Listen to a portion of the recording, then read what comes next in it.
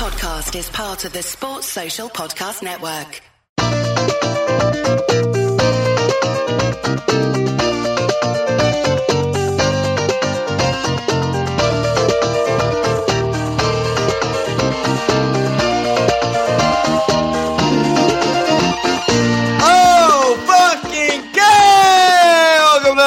Phil, I'm Milan. This is Walsh. Let's fucking shout out the winner. He's still top of the table. He's top of the table like pretty much all season. Anton Johansson. Anton Johansson. We have a special fireside chat pod coming up. Maybe in a couple of weeks we'll put it out with an interview with 45th overall Anton. Yeah, let's do it like next week or something. Wow. Yeah, next week. Last pod of the season, really. Postmortem Pod. Postmortem Pod. We just fresh off the championship final. Captain everyone against Huddersfield Town next year. Yeah, they're not going to be good. They're not going to do it. But if they have Danny Ward, for now, maybe he'll cost $4 million and be our Pickford next year. Yeah, maybe. So, finished up the season. How did it go for you? Yeah, I mean, I fucked it off. I went rogue. Like, I stopped. I don't know at what point in the season I kind of gave up. Probably when I was still like over 300K on like game week 30 or something.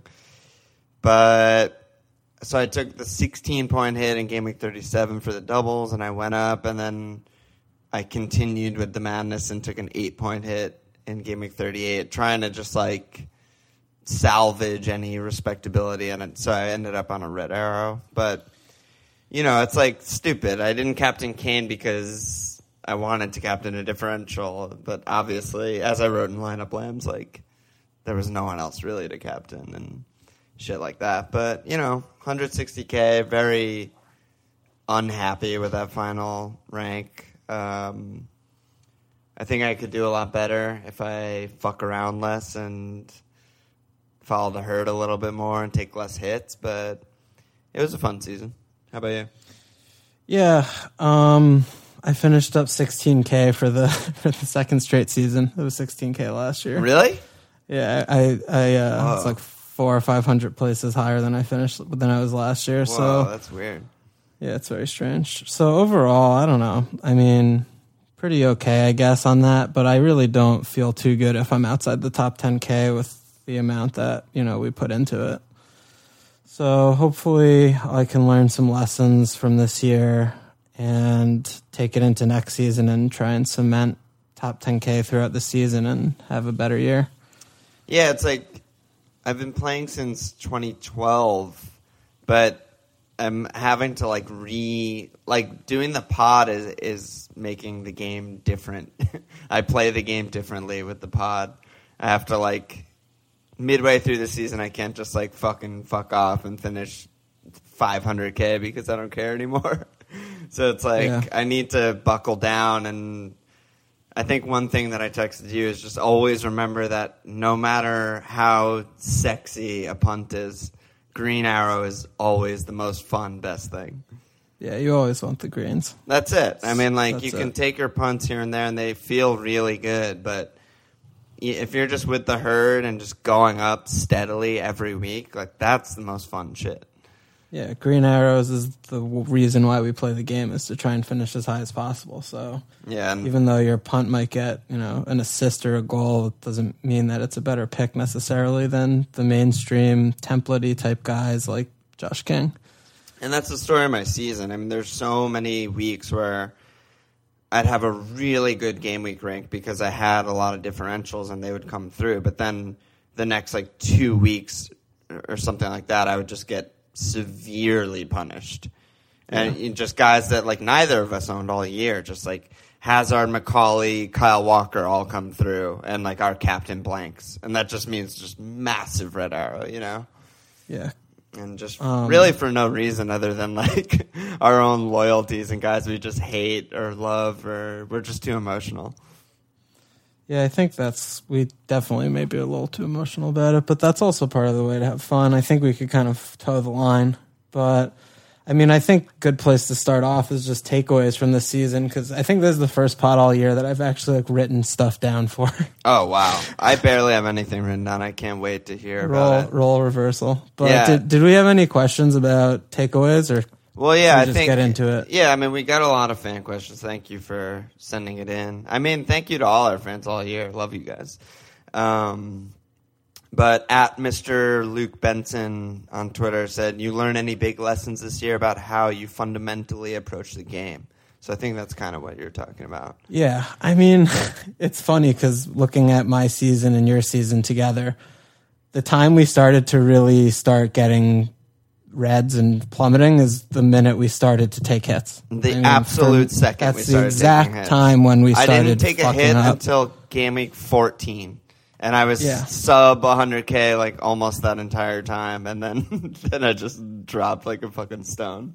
Yeah, my first hit this year was game week 15, and before then I was 18K, and then I just started dropping like fucking nightmare every week. And I think staying true to that all season is clearly we failed that test this year, because before the season started this year, we were very big on not taking hits, as evidenced by us not taking hits for 3 months. Yep. But I feel like we both just get antsy, and then we're like, we need to make a drastic move to try and climb up, break in. We get so antsy, and we get so obsessed with like a guy or something, you know, and or we're just two like, guys, or the money works out perfectly for this triple swap. We obsess over hating a guy on our actual team, and we obsess over loving a guy that's not on our team, and that just drives us insane.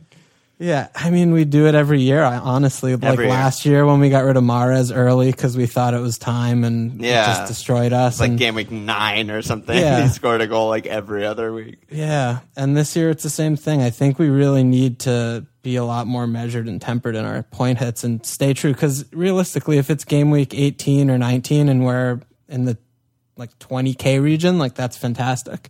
And you don't need to do anything insane to climb. You just need to stay the course. Stay the course, use your chips well. Yeah, exactly. Yeah, well, chips, that's another category that we'll get to. But I think that's been the number one takeaway for me this year, has been how bad I started doing once I started taking hits. So next year, I'm going to... one way that, like, I feel like... I mean, obviously we know that 4 points is... I just feel like what I'm trying to say is we think of the 4 points as kind of a short... Yeah, I don't have shit written down, clearly. No, I just woke up an hour ago. I'm trying to say... well... I'm about to go talking head guy on that. That was a weird transition. But 4 points, we think of it as like a short-term hit that we need to make up in 1 or 2 weeks. And that's a fine way to think about it. But when you look at the end of the season, what 4 points really means, it's like a lot of places. It's like 10,000 places for me at my rank.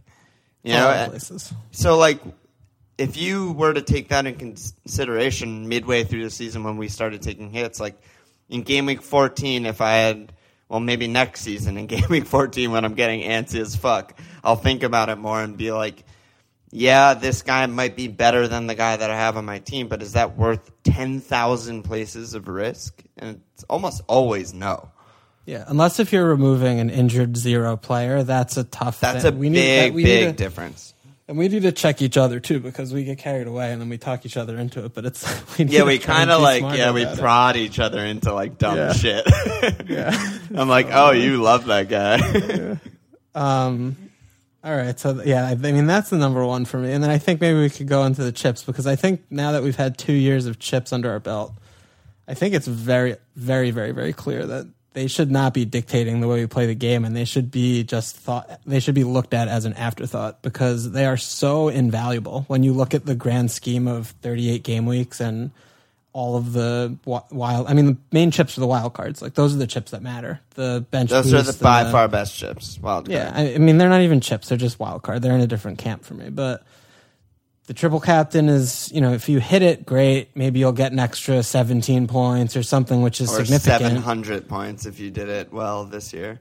Yeah, but or you miss and you get an extra 5 points or 6 points or whatever. Either way, it's not a huge swing. I mean, playing consistently and smartly throughout the season is more important than hitting on your triple captain. Same thing with the bench boost. I mean, if you don't have good players on your bench when you bench boost, then you're probably not going to get a lot of points. I mean, I bench boosted this year into 4 points. It was a disaster. And I think saving the wild card for that second double game week worked out for me hugely because I flew the last, 4 or 5 game weeks of the season, but I didn't come away much the good by using my bench boost and saving it until then. So I think next season I'm very strongly considering using the bench boost after my first wild card, because after I use my first wild card is when I'm really planning my squad, and I'm going to have like good 4th and 5th defenders, and I'm going to have, I'm going to have a playing second goalkeeper and all that shit, right, because not I'm planning spending for all your money on the 11 for doubles. Yeah, for the double, and then having auxiliary pieces of shit. So maybe I'm going to try and look at that window within the next 3 weeks after my first wild card, and usually between game week 3 and game week 9 or something's when I usually play it, and then see if I have some fixtures line up nicely and maybe use it then. That way it kind of gets it out of my head for obsessing about what I'm doing towards the double game weeks, and I can maybe focus a little bit more on my 11. And also I think I always have a better squad in the beginning of the season than towards the end when I'm really trying to put all my money on the pitch. So that's something I'm definitely going to be looking at next season. It also kind of allows you more room to chase. Like, say you use all your shit early, like you're talking about, but towards the end of the season, you're around like 15K and you're shooting for top 10K. You can maybe, by spending more money on your pitch, do some different things than what the template people are doing who are wildcarding. I don't know. It's interesting. When I look at Scott's series down the rabbit hole with Scott, like, it obviously was a fucking disaster for him.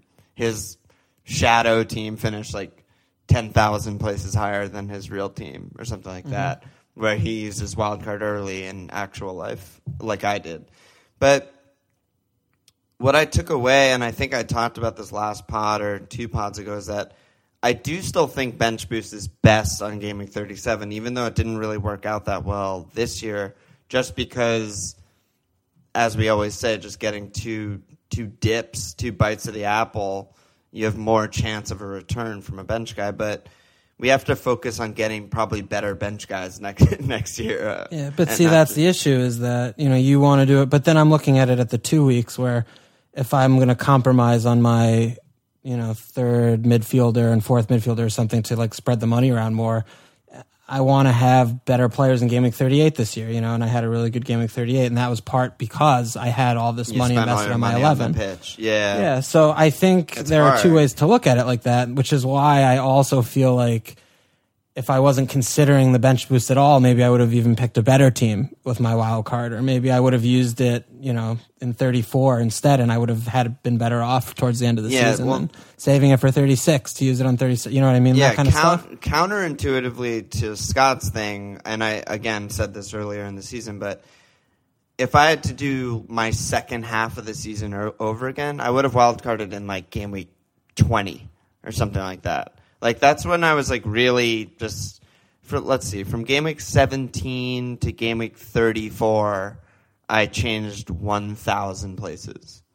Yeah, that's not great. I was just 220. I was just like 220 or above that whole period. And I was just like fucking saving my wildcard, bench boost. I would have used my wildcard, the most powerful game-changing thing that we have at our disposal, to change my team and hopefully change my trajectory upward, and then probably still save my bench boost. But saving wildcard for the end of the season, it just doesn't make that much sense. Unless, of course, you're flying, and then you shouldn't even use wildcard anyway. Yeah, but it's both depends on your squad, realistically. It also depends on everyone's situation.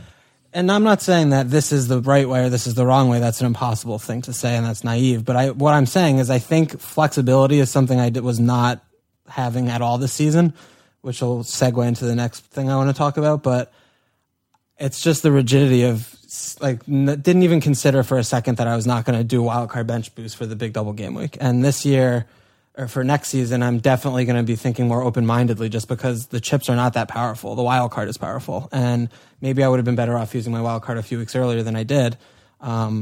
So I think that's just something I think is I think it's good to be flexible and know how powerful or not powerful they can be. And I mean, like much of fantasy, all fantasy sports, there's so much luck involved. Yeah, like I know if you nailed your triple captain this year and got fucking 8 goals from Kane or something, that's amazing. But like, you're not going to do that every year. Most times you're not going to do that. You have to remember that. Yeah.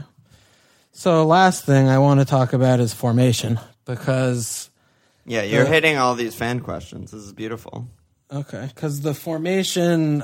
I've never not played 3-4-3 since I played fantasy in my career. This is my 4th season playing FPL. And I think that was my... Next to being such a nightmare, bench boost and taking hits, was the other thing that fucked me is I think 3-5-2 this year really opened my eyes up to what advantages we have playing the game versus maybe the casual. When I'm looking at the player pool for the third striker, right, the budget striker guy, under 8, this season you have a rotating bunch of, maybe 5 guys that we're looking at. Defoe, who is really the only good guy, even though it was only for half the season. Austin had a little period. Dini was always kind of in there. Rondon was in there. But all of these guys realistically are pretty bad. They're very, very bad. And FPL really has priced the players correctly now that everyone that's good is really in that premium bracket. So you have about 12 or so, 13 or so teams that you're looking at their striker, basically, because the top team strikers are all priced too highly. And all those teams are bad. And all their strikers are maybe not even the best attacking fantasy option on their team. And if everyone else in the game, for the most part, plays 3-4-3, you're dealing with the same limited player pool as everyone else for that spot. We're very intense, and we're insane about every little stat and every little fucking thing. And when you look at kind of the midfielders in that mid-priced or lower bracket and how many of them every season emerge to be better. Every season. It's Ramsey, then Mahrez, then King, and Zaha. Every single season. They get priced up, and then there's a new batch or a new wave that slips under the radar, and those are the players that kick on. And that's where we as hardcore FPL players make our money. So I think I'm going to look hard at what the player prices look like, but I don't really want to go into next season with, some pretty poor 6.5, 7.5 third striker from a promoted side or someone on Burnley or whatever, just because they have 3 good fixtures in the opening 4.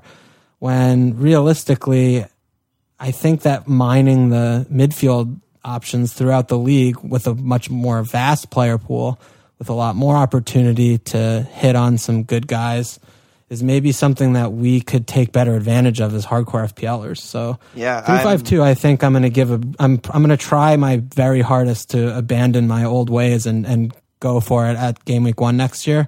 It'll depend on the player prices, I'm sure, but I'm starting to really think that I want to try it out at least. Yeah, we need there to be like an Anichebe or something like that. Someone who's nailed would be ideal, in the 4-5 million range to enable that. Yeah, I'm glad you said that, because that is the main issue, right? Because with 3-4-3, we always will find a nailed 4 or 5 midfielder. There's no question. There's a million of them. Every team has one. But finding someone that's under 5-5 who plays as a third striker is a lot more difficult. Yeah, so I think they're usually like a rotational cog or something like that. So I think the one thing that you do need to do if you do 3-5-2, at least initially, before that whoever that player is comes away, is investing a little bit more in 4th and 5th defense, because you're going to need to rely on them. Because if you're going to get an attacker that's really cheap and is in and out of the side or not nailed at first, you're going to need to have someone to cover yourself. So that makes it a little tougher, but yeah. Yeah, no, I'm glad you brought that up. And I know, what's his name? Mark at FFS was 3-5-2 for like most of the season. He's like top 1K or something. But also on that site that I sent you, it's newpla.net, ANEWPLA.net. You can put in your like FPL ID and get all these stats and shit. We both majority played 3-4-3, but you played 3-5-2 wild card for 4 times. A couple times it was for injury though. I didn't set my team up for 3-5-2 until I wild carded in 36. Right. Well, according to this, you played it 4 times, whether it was injury or not, and you averaged 20 points higher than when you played 3-4-3. And I also played 3-5-2 4 times, and I averaged 10 points higher than when I played 3-4-3. Yeah.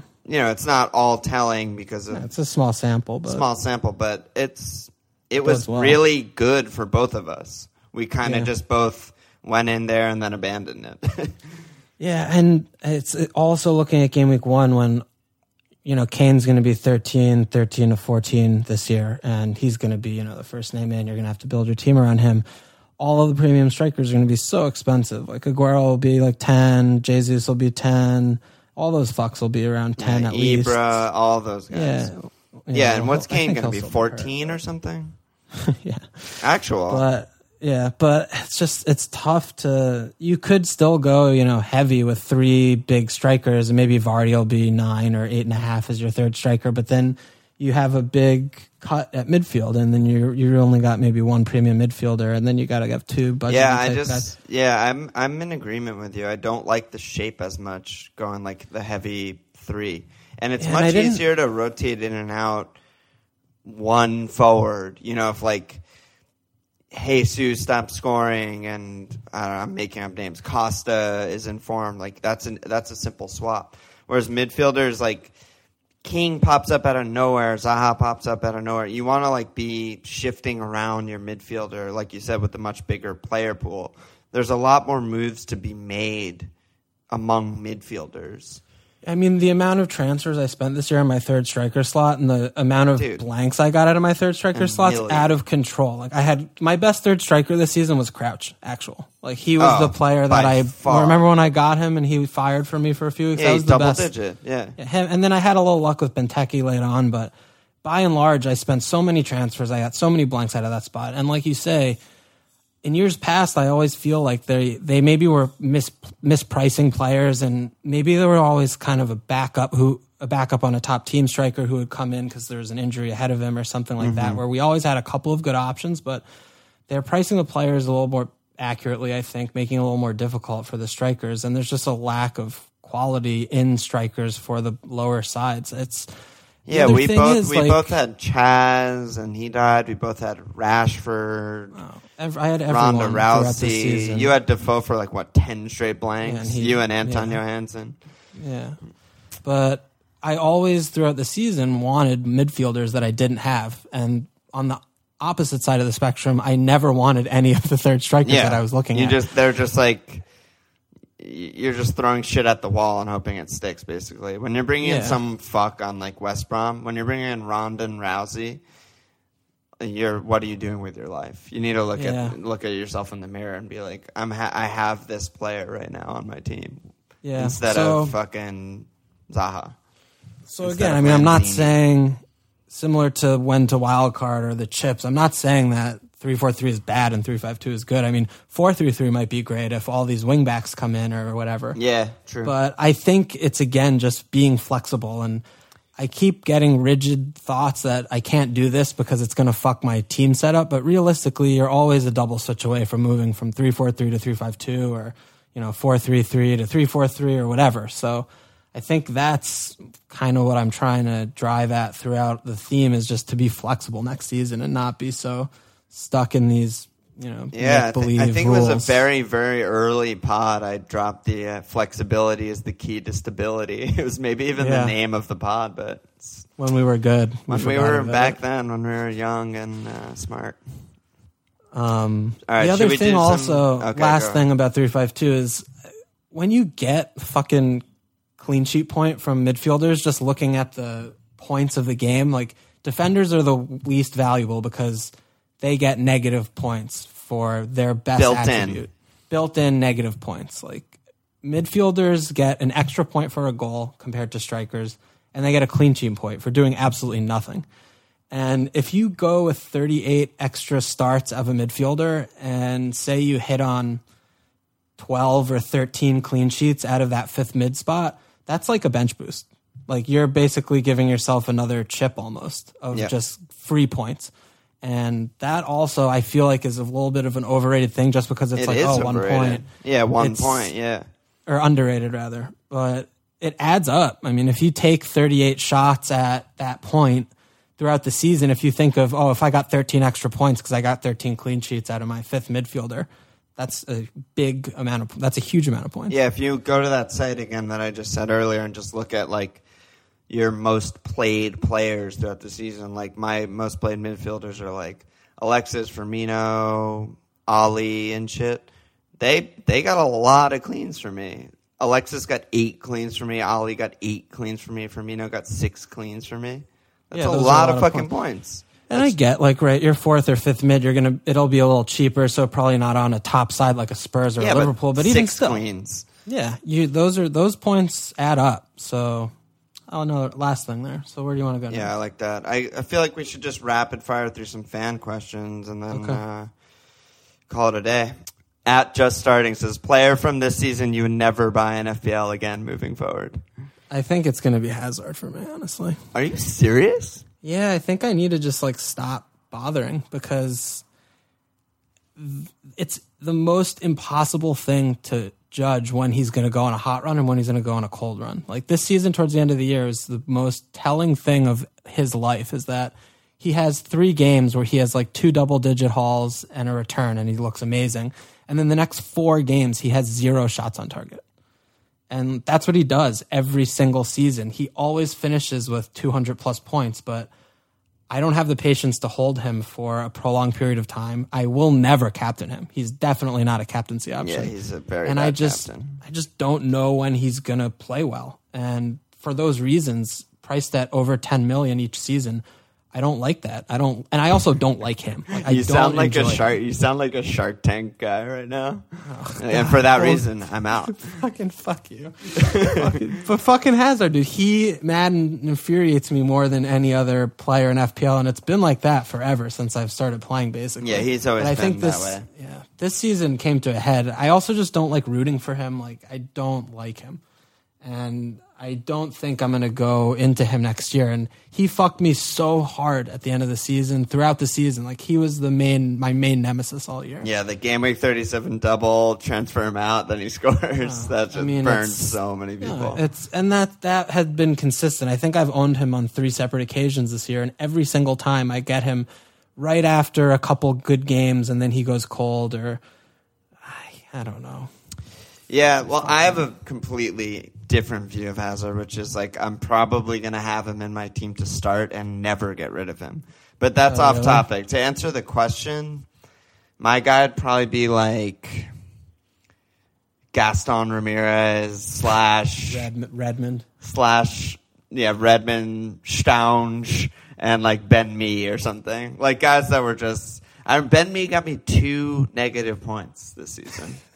And he had so many clean sheets. Like, I missed all of his cleans and only got negative points from him. And Gaston is a weird, like, sexy guy who always lures me into something stupid. And then, I mean... Well, not again. Not anymore. He's horrible. He's not coming back into the Prem anytime soon, I don't think. Very bad. Well, doesn't Southampton still own him, I think? Do they really? I feel like they loaned him, but I don't know. Just some myths. That's a good question. Coutinho is tough this year too. Yeah, the injury really fucked him over. Yeah, he just kept dying, and I remember I had Mane and Firmino instead of him when he was doing well, even though I was matching points, but I never really had him for... You never had the hauls. I mean, it was really, I guess, a very brief spell where he came into it between kind of game weeks, like I'm looking at it, like game week 5, game week 6 when he fired, and then he got injured game week 13. So it was really only about 6 or 7 games, and then he didn't really pick it back up. He ended the season really strong. Yeah, he did end the season really strong, you're right, from like game week 30. But yeah, it seemed like Scott... He was tough this year. Scott was really shouting this out. Like when he came back off the injury and everyone was like, he doesn't really look good. Scott was the first one to DM me on Twitter and just be like, he's 100% still injured. Like ankle takes way longer than this. They rushed him back, and he blanked for like 2 months straight. 6 games or so. Yeah. So and then he started doing better, but he was a tough one. He was tough. At Johnny2607 says worst transfer of the season. What's your worst transfer of the season? Chaz Austin for me. I brought him in and then he dies. Yeah, Austin was bad. I have to say, though, I was looking through my season, and I just couldn't believe. I kept looking at every week. I had Jordi Amat from game week 1 to game week 36. No way. Yeah, I had him in my game week 1 team. No I kept him in my first wild. I had him until my second wild card. I'm looking at it. Yep, he's your number one player benched. Like, yeah, you benched him 32 out of 38 weeks. I got him off the bench for like maybe 2 points all year, something like 2 separate times where he got 1 point, and I just cannot believe that I had him all year. It really did hamstring me because I didn't really need to rely on my 5th defender to start him, but there were so many times where I had Holebas and him as my 4th and 5th defenders where I unexpectedly get Holebas off the bench when he has a bad fixture or something. And that was another thing I was thinking of for next season, to try and have a 4 or 5 reasonable 5th defender just in case I can play with my bench order, because it did happen, I think, this year more than most in memory that I got some unexpected players off my bench. So I think I'm going to maybe work a little more towards being disciplined and having better options on the bench. But I think Amat was a nightmare for me. Yeah, it'd be so nice to have like a good, not even a good defender, a player on a pretty good team as your 4th defender. That would be like such a like delight. Ben Davies. It's just so tough to fit in like a 5 million player there or something like that. But it might be worth it. It's hard to say. Yeah, it might be. I mean, especially if I'm going to be looking at 3-5-2, I might need to. Yeah. If I'm not going to have a reliable third forward to come off the bench. But, yeah.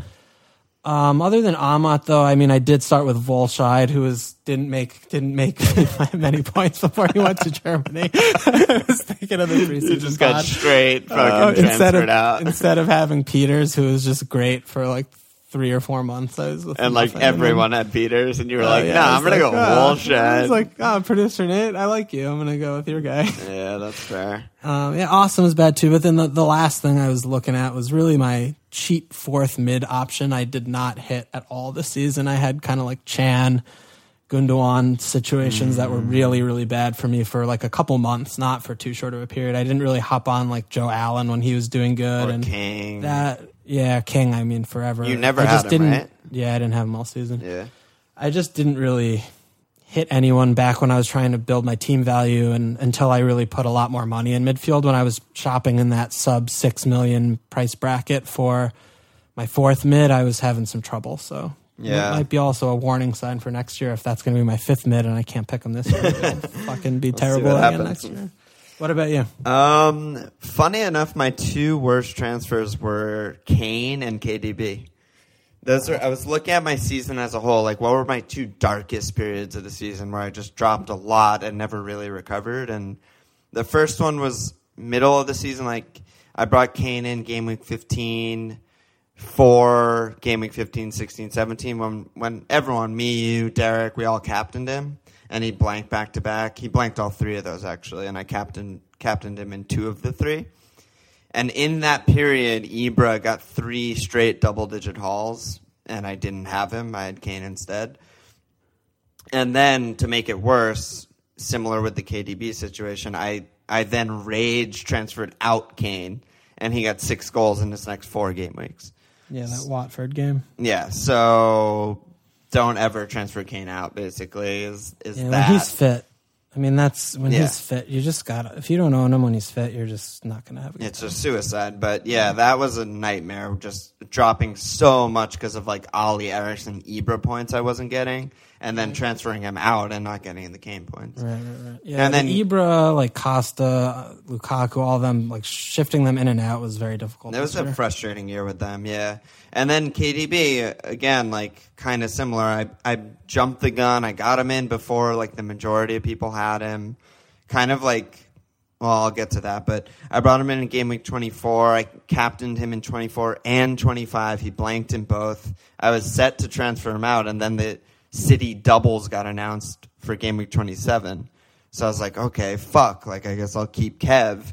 And he ended up playing like 100 minutes over both games and blanking in both. So it's just like, fuck. And then I got rid of him, and I was too bitter to bring him back in when he was actually good at the end of the season. God. Yeah, because I got him in on wildcard in 36, and he averaged over 10 points a game for me. Yeah, I mean, it's Siggy. And I got him on my first among wildcard. The same things. Like, I got him in for a while. He blanked forever. I got rid of him, and then 2 months of scoring every week. Yeah. It was like, that happened to me several times this year. But what I was going to say is, like, I feel like one of the blunders I made in both of those is it kind of like an American sports fantasy mistake where, like, I'm thinking that getting a guy before he's actually fit or before he hits any form is, like, a significant advantage as it would be in an American sport fantasy, football or something, you know? Whereas, like, because no one else can have him. Because no one else can have him. But in FPL, it's like different. Not really ever worth bringing in a guy who's like not in form or just off injury and you don't really know how they're going to be. Because, like, absolute worst case scenario, they get like a double digit haul and like when no one owns him, 1% of people own him. Yeah, and then you just bring him in. Yep. And so that was my takeaway from both of those scenarios, because in both cases, Kane off injury and KDB, when no one had him, I brought him in before anyone. And it did nothing for me and then ended up hurting me later. Yeah, that's a tough one, especially when you're playing in a premium bracket, too. I mean, it's one thing if you're taking a risk on the fringe of your squad, but if you're getting someone like KDB when other people have, you know, the Ollie and Hazard, Alexis, and I captained these guys, too. Yeah, so it's double. So it's like, both of those periods, I just plummeted and just like pretty much ruined my season. Okay, that's interesting. Yeah, that's a good takeaway though. Yeah. Why don't we finish up looking towards next season? I think that's enough dithering and whining about this year. We've talked a lot about. We've talked it to death. For all other questions you sent in and fans in general. Yeah, it's been a great season. It's been a great season. I mean, had a lot of enjoyment interacting with you guys through email, Twitter. Keep it up throughout the as the next season gets released in July and everything. Yeah, and we'll do more shit next season. We'll do we're gonna work on some stuff. Merch, work on shit. There's gonna be another fireside chat in like a week with Walsh and Anton Johansson, and you're bad. All right, so next season, I know we don't have prices yet, but obviously already thinking kind of about who I'm looking at under the radar type picks. What do you maybe at goalie? I jotted some names down, so I'll kind of lead this, and you could tell me what you think. But at goalie, I'm a little concerned that Heaton's going to be at 5'5". Do you think he's going to come in at 5'5" next year? I don't know. 5'5". I think he'll be 5. 5 again? Yeah, I don't think they don't make goalies 5'5" unless they're like a top 6 team. I feel like. I know, but it's just the last 2 years Heaton's been in the Premier League, he's led all goalies in points. It's hard. You think, the consistency of that is tough. Yeah, if he's in at 5, that's going to be simple. But the other two I'm looking at are Butland and Flappy Hands. Yeah, Butland could come in way undervalued because he should be 4-5. Yeah, I mean he should be 5, but he might be 4-5. Yeah, do they keep enough cleans to be worth 5? I think so, because like you just look at Lee Grant, he was so good in that period, and you just think like if Butland played all season and wasn't just like injured and price dropping and shit, and even at the end of the season, Butland came in, got 2 cleans, one of them a fucking double digit haul with 2 bones, like I don't know. I think that's fair. If he's at 5, that would probably be appropriate, but if he's 4 or 5, that's a fucking incredible pick. Yeah, 4 or 5. You got to kind of find that 4 or 5 guy, I guess. But it's still going to be tough if Heaton's 5. I think to not just put him in and forget about it. And yeah, put Heaton in almost Robinson you just like or whatever. almost have to get him. It's just like this was when I got him. I immediately started just rolling in goalkeeping points. I didn't have him all year, and he was incredible. He's just there's no other guy. I mean, I guess Kane. But there's rarely anyone else in the league who you can just almost set and forget and be like, he's going to be the highest scoring player at this position. Yeah. I mean, Kane, when I think back to like the preseason pods, I remember I didn't have Ibra at one point in preseason. Yeah. And I remember I had Kane, and I was like, I mean, like, yeah, Ibra's good, but like Kane's back-to-back golden boots. Like, Ibra's not going to outscore him. And then he fucking back-to-back golden boots. And fuck. Yeah. Yeah. Yeah, but I mean, I guess goal is kind of dull, and then defense also. I don't know. I don't really have much to say about defense yet because it's so dependent on prices, right? Yeah, the prices and like the wingback syndrome classification. Like I know Cahill finished with more points than Alonso, but Alonso didn't start the first like 4 games of the season or something, and they didn't switch to 3-5-2 until like. Yeah, I don't know. I don't think Cahill's goal scoring is like sustainable. Yeah, that also is tends to be true. Goal, like when you look at stats, headed shots are the worst way to score goals. Right. They're like the least consistent returning goals. So it rarely ever happens that like a center back who gets like 7 goals or something does it again next year. Yeah, they come out of nowhere. They like just come out of nowhere. I mean, it's like you get lucky on it, or you just hit it. Like Terry a couple of years ago had a bunch of goals. Yeah, the ball just like finds your head one season, and then next season you get 1 goal. It's weird. You can't really. I mean, look at Toby this year. He didn't score a goal all year? Did he in the league? I don't think he had a goal. Oh no, he had a goal with his feet against Hull in the 7-1 in the last game of the season. Fine, but no, like legit header. Yeah, festival. I mean, like two seasons ago, how many double-digit games did Toby get with a goal and a clean? Like, he was doing that all the time. Yeah, it's crazy. But yeah, I think we'll have to see prices. But, someone like Trippier could be Trippier, whatever the fuck you say his name, could be interesting. We'll have to see who people buy. Maybe like, Coleman will sneak in because 5-5 or something. Yeah, like 5 and being injured, or VVD, Van Fuck. Yeah. We'll have to see. But midfield is where I've got like guys I want. You've got guys that you like? Yeah. So, I mean, first one is Paul. I think Paul, priced right, could be a really good option because his underlying stats were so good. So good. But will he ever be priced normally? He should has be this priced at stigma 75. of like he's the most expensive player in the world on Manchester United. I feel like he'll never get priced fairly. He should be 7.5 this season.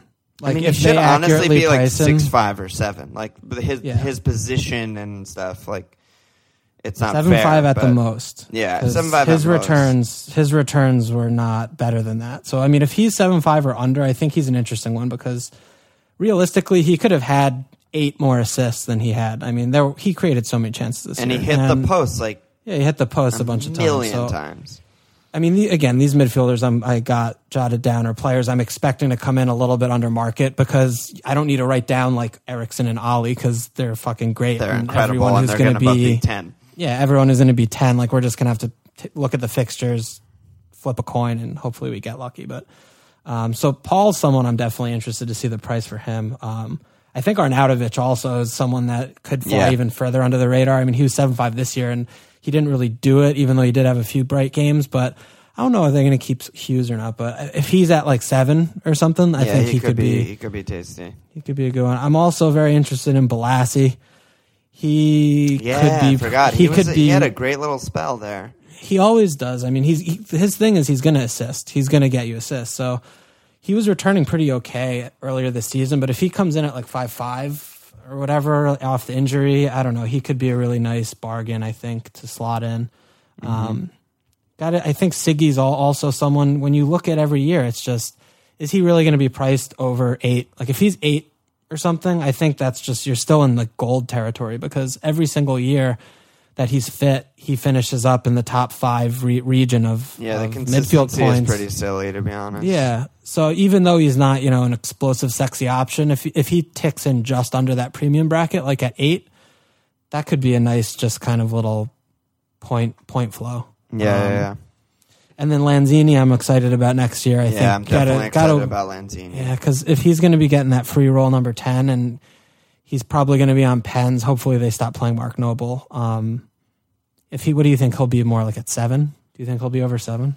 I don't think he can be over 7. He had a pretty quiet year, and West Ham had a really Maybe bad 7.5. year.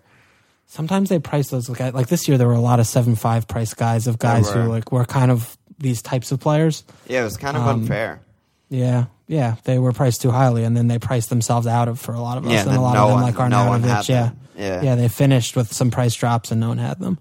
I'm interested about Cazorla next year too. I think always love. I think in that 3.52, he could probably do some really nice things. He can do nice things no matter the formation, no matter what, and he's on pens and everything. I mean they always get 6 or so pens a year. I mean, they're not going to have Alexis missing them anymore if he's on the pitch. So he could be a good one. And then the last guy I jotted down is Mahrez. I don't know what he's going to be priced at, but I don't know where he's going to be priced or what team if he's going to be on. Yeah, if he stays at Leicester and they keep Shakespeare and they kind of keep the majority of that side, the way that he finished up the season looked like last season. And he looked fucking good. I think he should probably max out at 7.5 based on how poor he was this year. That could be a good one. That could be a really good one. And he's on Pens.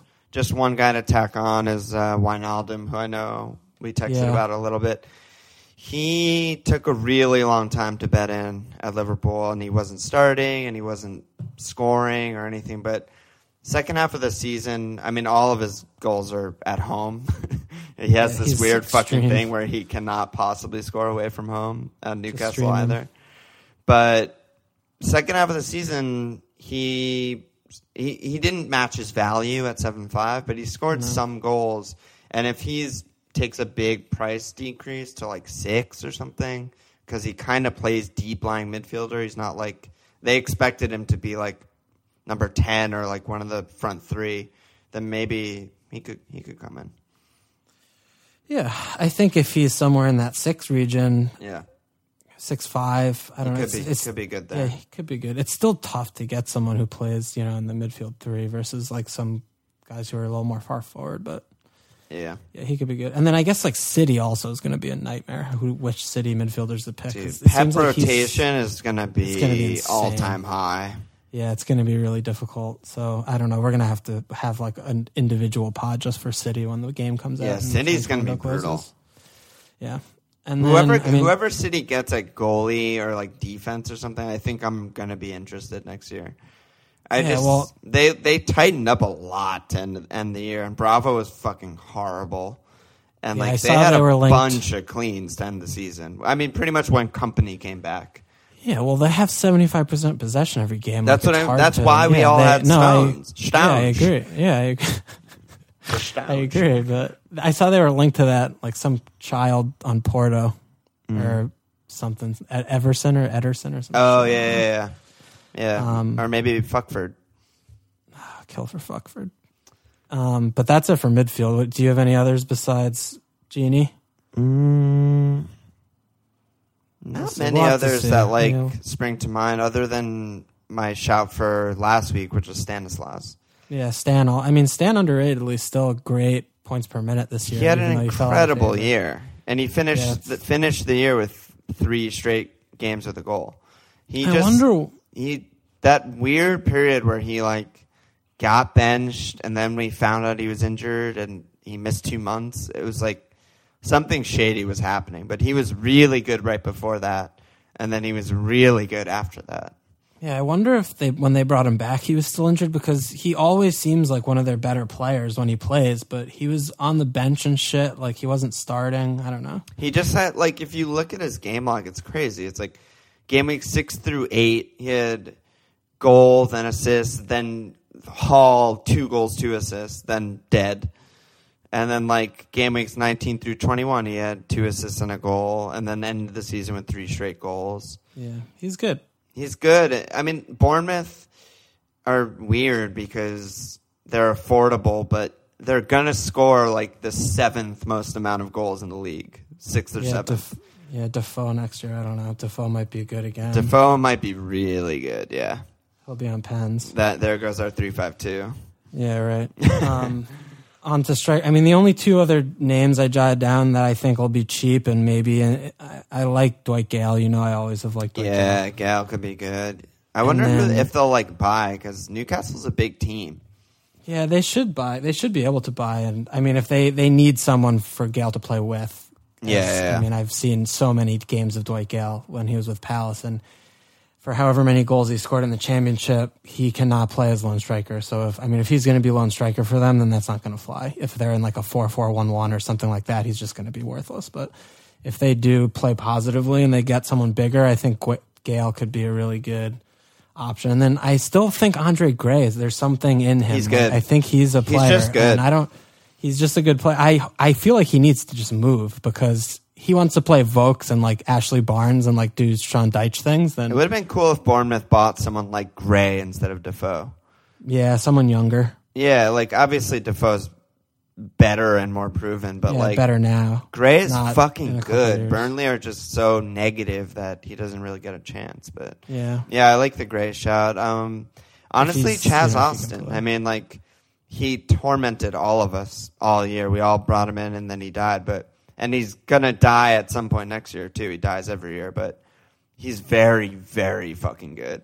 And, like, with his death and therefore season totals always kind of bad, they'll never price him over, like, 6'5", I feel like.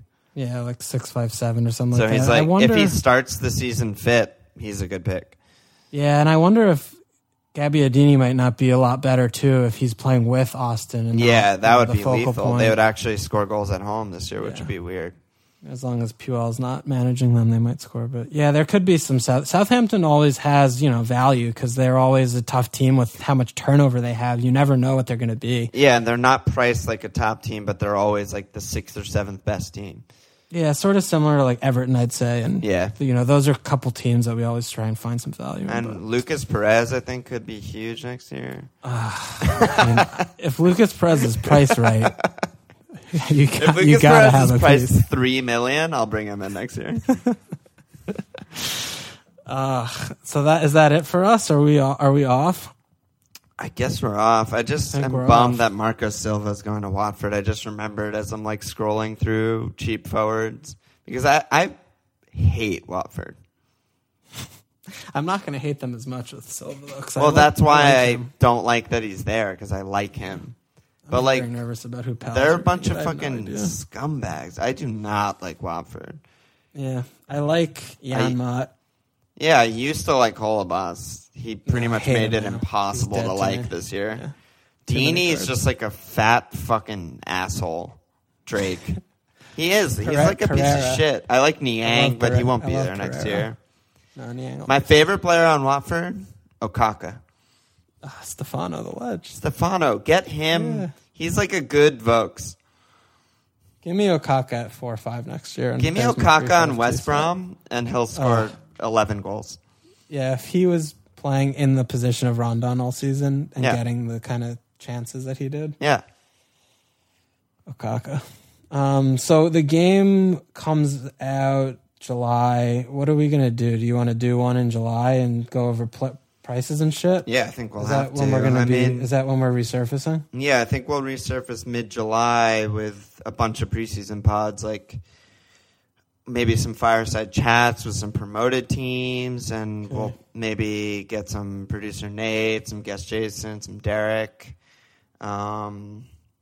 But yeah, I mean, that's it. Other than the fireside chat in a week from now, that's it for a little bit.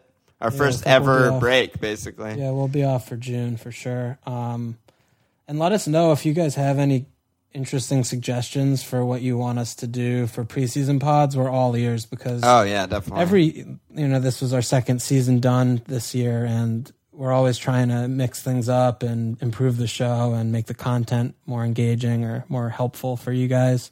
So if there's something you want to know about, or if you kind of think of a unique take on how we might be able to do some intros for the season, just hit us up on email or Twitter or whatever. We'd love to hear some ideas. Love to.